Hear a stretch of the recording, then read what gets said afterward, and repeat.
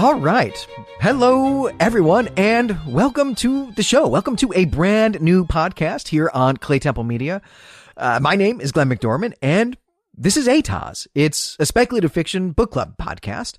And this episode number 1, is going to be an introduction to the show. It's going to be a welcome to the show. I'm going to talk about the scope and the format of the show, and I'm also going to talk about why I am doing this podcast, and also how you can participate in it, which is something I'm very much excited to have going on. But there is no substance to this episode. I mean, it's not quite Sound and Fury signifying nothing. But if you would rather just get straight to a book discussion, then I say, by all means, go for it. There are 3 substantive episodes, 3 real episodes of the show that are already up right now. So you can just hit your skip button and get to one of them. The first one, if you hit that skip button once, is going to be The Memory of Whiteness, which is a Kim Stanley Robinson novel. After that, we've got The Beginning Place by Ursula K. Le Guin. And then the third one, so I guess if you hit that skip button 3 times, is a Shirley Jackson novel. This one is the real masterpiece, We Have Always Lived in the Castle. But all right, if you are still here, then let's get to the heart of this episode. So, the name of this podcast has some terms in it. There are some terms in the title here. They are speculative fiction and book club. And I want to talk about what those terms mean for me, what they mean for the show. And essentially, right, what we're asking here is, what books are we going to cover here and how are we going to do that? And let's start with the easy part, the part that is not at all contentious, which is the book club part, the how are we going to do that part. And so how this is going to work is that on the last Thursday of every month, I'm going to release an episode on which I will discuss a book, discuss a novel for 20 to 30 minutes at a time, closer ideally to the 20-minute mark than the 30-minute mark. Each episode is going to start with a plot recap, and then we'll move into the bulk of the show, which is going to be a segment that highlights some, but very definitely not all of the themes and the motifs of the book. Just pick out some things that I found interesting about the book, some things I think the book is about, something I think the author is doing. And then the final segment is going to be talking about the strengths and the weaknesses of the book. Of course, that's going to be a totally subjective segment there where I'm talking about things I liked and things I didn't like. But all of those segments are really just meant to start a conversation, and I'm always going to end the episode by suggesting some possible topics that we might discuss, or really to prompt you with some unanswered questions that I still have about the book. And then I hope that you'll come to the Clay Temple Media forum, or hop on Reddit and come to our subreddit, which is just our Clay Temple Media, and talk with me, and talk with each other, especially, about what we've read that month. But I will say, too, that the show is not only for people who are reading along, people who are engaged in these discussions. If you've never read this book or that book, and probably won't ever have time to, but you'd like to know what it's about, and you'd really like to be able to talk about it at parties, then I'm here for you. This is part of what ATOS is for. And to be honest, this is what I use other bibliographic podcasts for. When I listen to other podcasts that talk about books, and I listen to a lot of them, that's what I'm doing. I've never read every Ray Bradbury short story, and I'm never going to have the time to do that, but I would totally love to listen to someone tell me about all of those short stories while I'm bench pressing, or driving to work, or doing the dishes, or whatever else I might be doing. Many things that I'm doing while I'm listening to podcasts. And by the way, I just made up that Ray Bradbury example on the spot simply because a Ray Bradbury book is the first book that I can see over to the right here.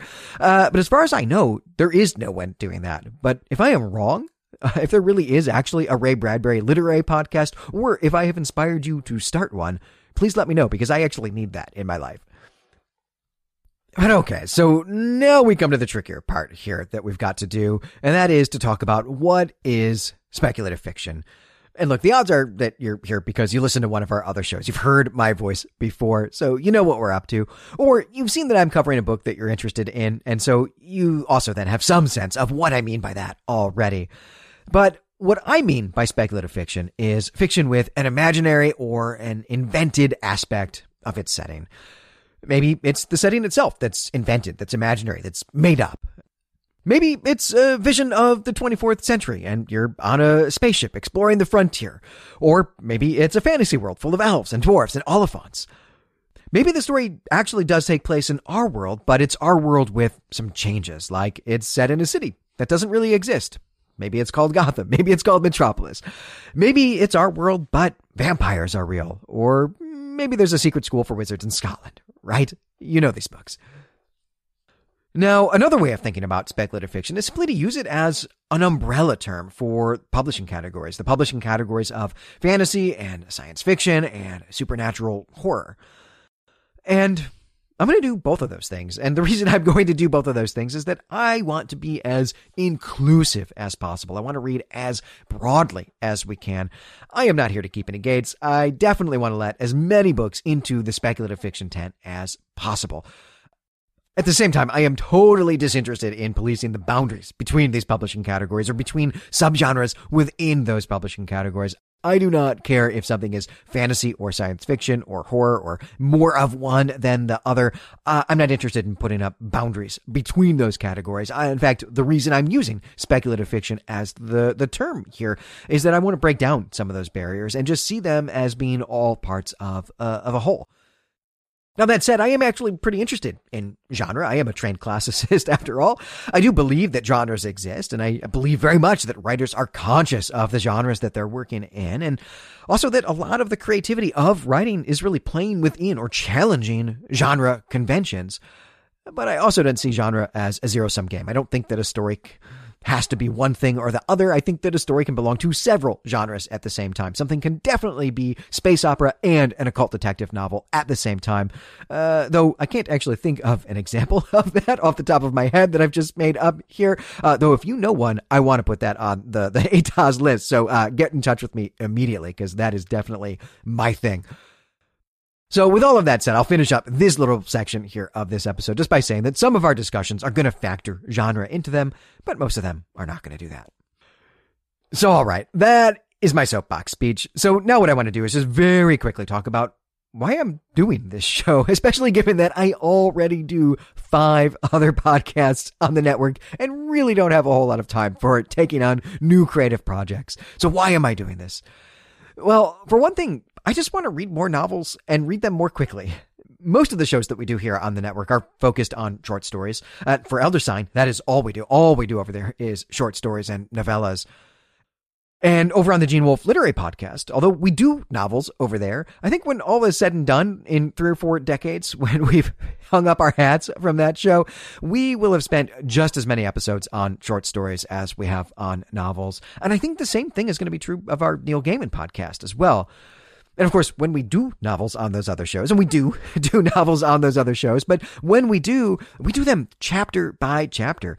We spend a whole year on a single Gene Wolfe novel, or, we spend literally 5 years going through The Sandman, or The Book of the New Sun, for that matter. And so I wanted to do a show that would let me read more broadly, tackle more ground.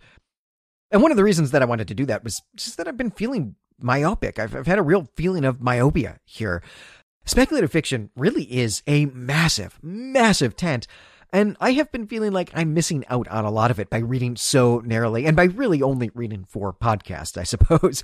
And in particular, I just do not read epic fantasy anymore, even though there was a time in my life when that was all I did, and I would devour 2 to 3, sometimes 4 massive tomes every single week. I miss middle school. I know most people don't, but I miss being able to read epic fantasy novels at that furious of a pace. And I also don't think that I have read a single Hugo nominee in the last decade. And I just want an excuse to do these things. I want to go read some of these books, some of these people.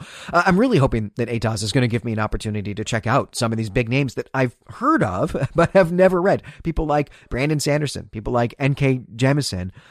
But at the same time, I'm also hoping to fill in some other gaps in my knowledge as well. There are entire historical periods that I don't know very well in one of these publishing categories or another, or sometimes across all 3 of these publishing categories. But also, there are whole subgenres that I'm aware of, but just don't know very well. Maybe I've never even dipped my toes in them at all, and I would like to get more breadth. I'd like to know more about all of the things that speculative fiction is and can be. And this is probably a good time to move into the last bit of my outline here. It's as if I planned it that way, as if I outlined it this way on purpose. And what I want to do here for just another minute here is just to talk about how I'm going to choose the book of the month. So to start out with, the first handful of episodes or so, I chose most of the books myself. And mostly these are books that I already own. They're books that I've read before. But they are also mostly books that I very recently rescued from storage, where they had been imprisoned for more than a decade while I was in grad school. And opening up the box, dusting them off, it felt like seeing old friends again. And I really wanted to revisit some of them. And a lot of these are going to be books that you've never heard of, but they're by writers that you have. I could have done Red Mars, for example. I could have done The Left Hand of Darkness or The Haunting of Hill House, but I kind of wanted to read around the edges of these great and important writers. But pretty soon, I'm going to be letting the network's Patreon supporters choose what we cover. This is how we do it for most of our other shows as well, so it just made sense to do it that way, especially since I'm trying to read things that I've not read before. I'm trying to read things that maybe I've never even heard of before. And one last thing to say about what we're going to be covering is simply this, which is that you can find the schedule for what's coming up. You can find that on our website at claytemplemedia.com. Just look for ATOS in the drop-down podcast menu there, and you'll see what we've got coming up and when the episodes are going to be released as well. And that's it. That's all I want to do on this episode. So I'm going to turn this recorder off. I'm going to stop talking about books and go actually talk about some books. And I hope I'll see you there.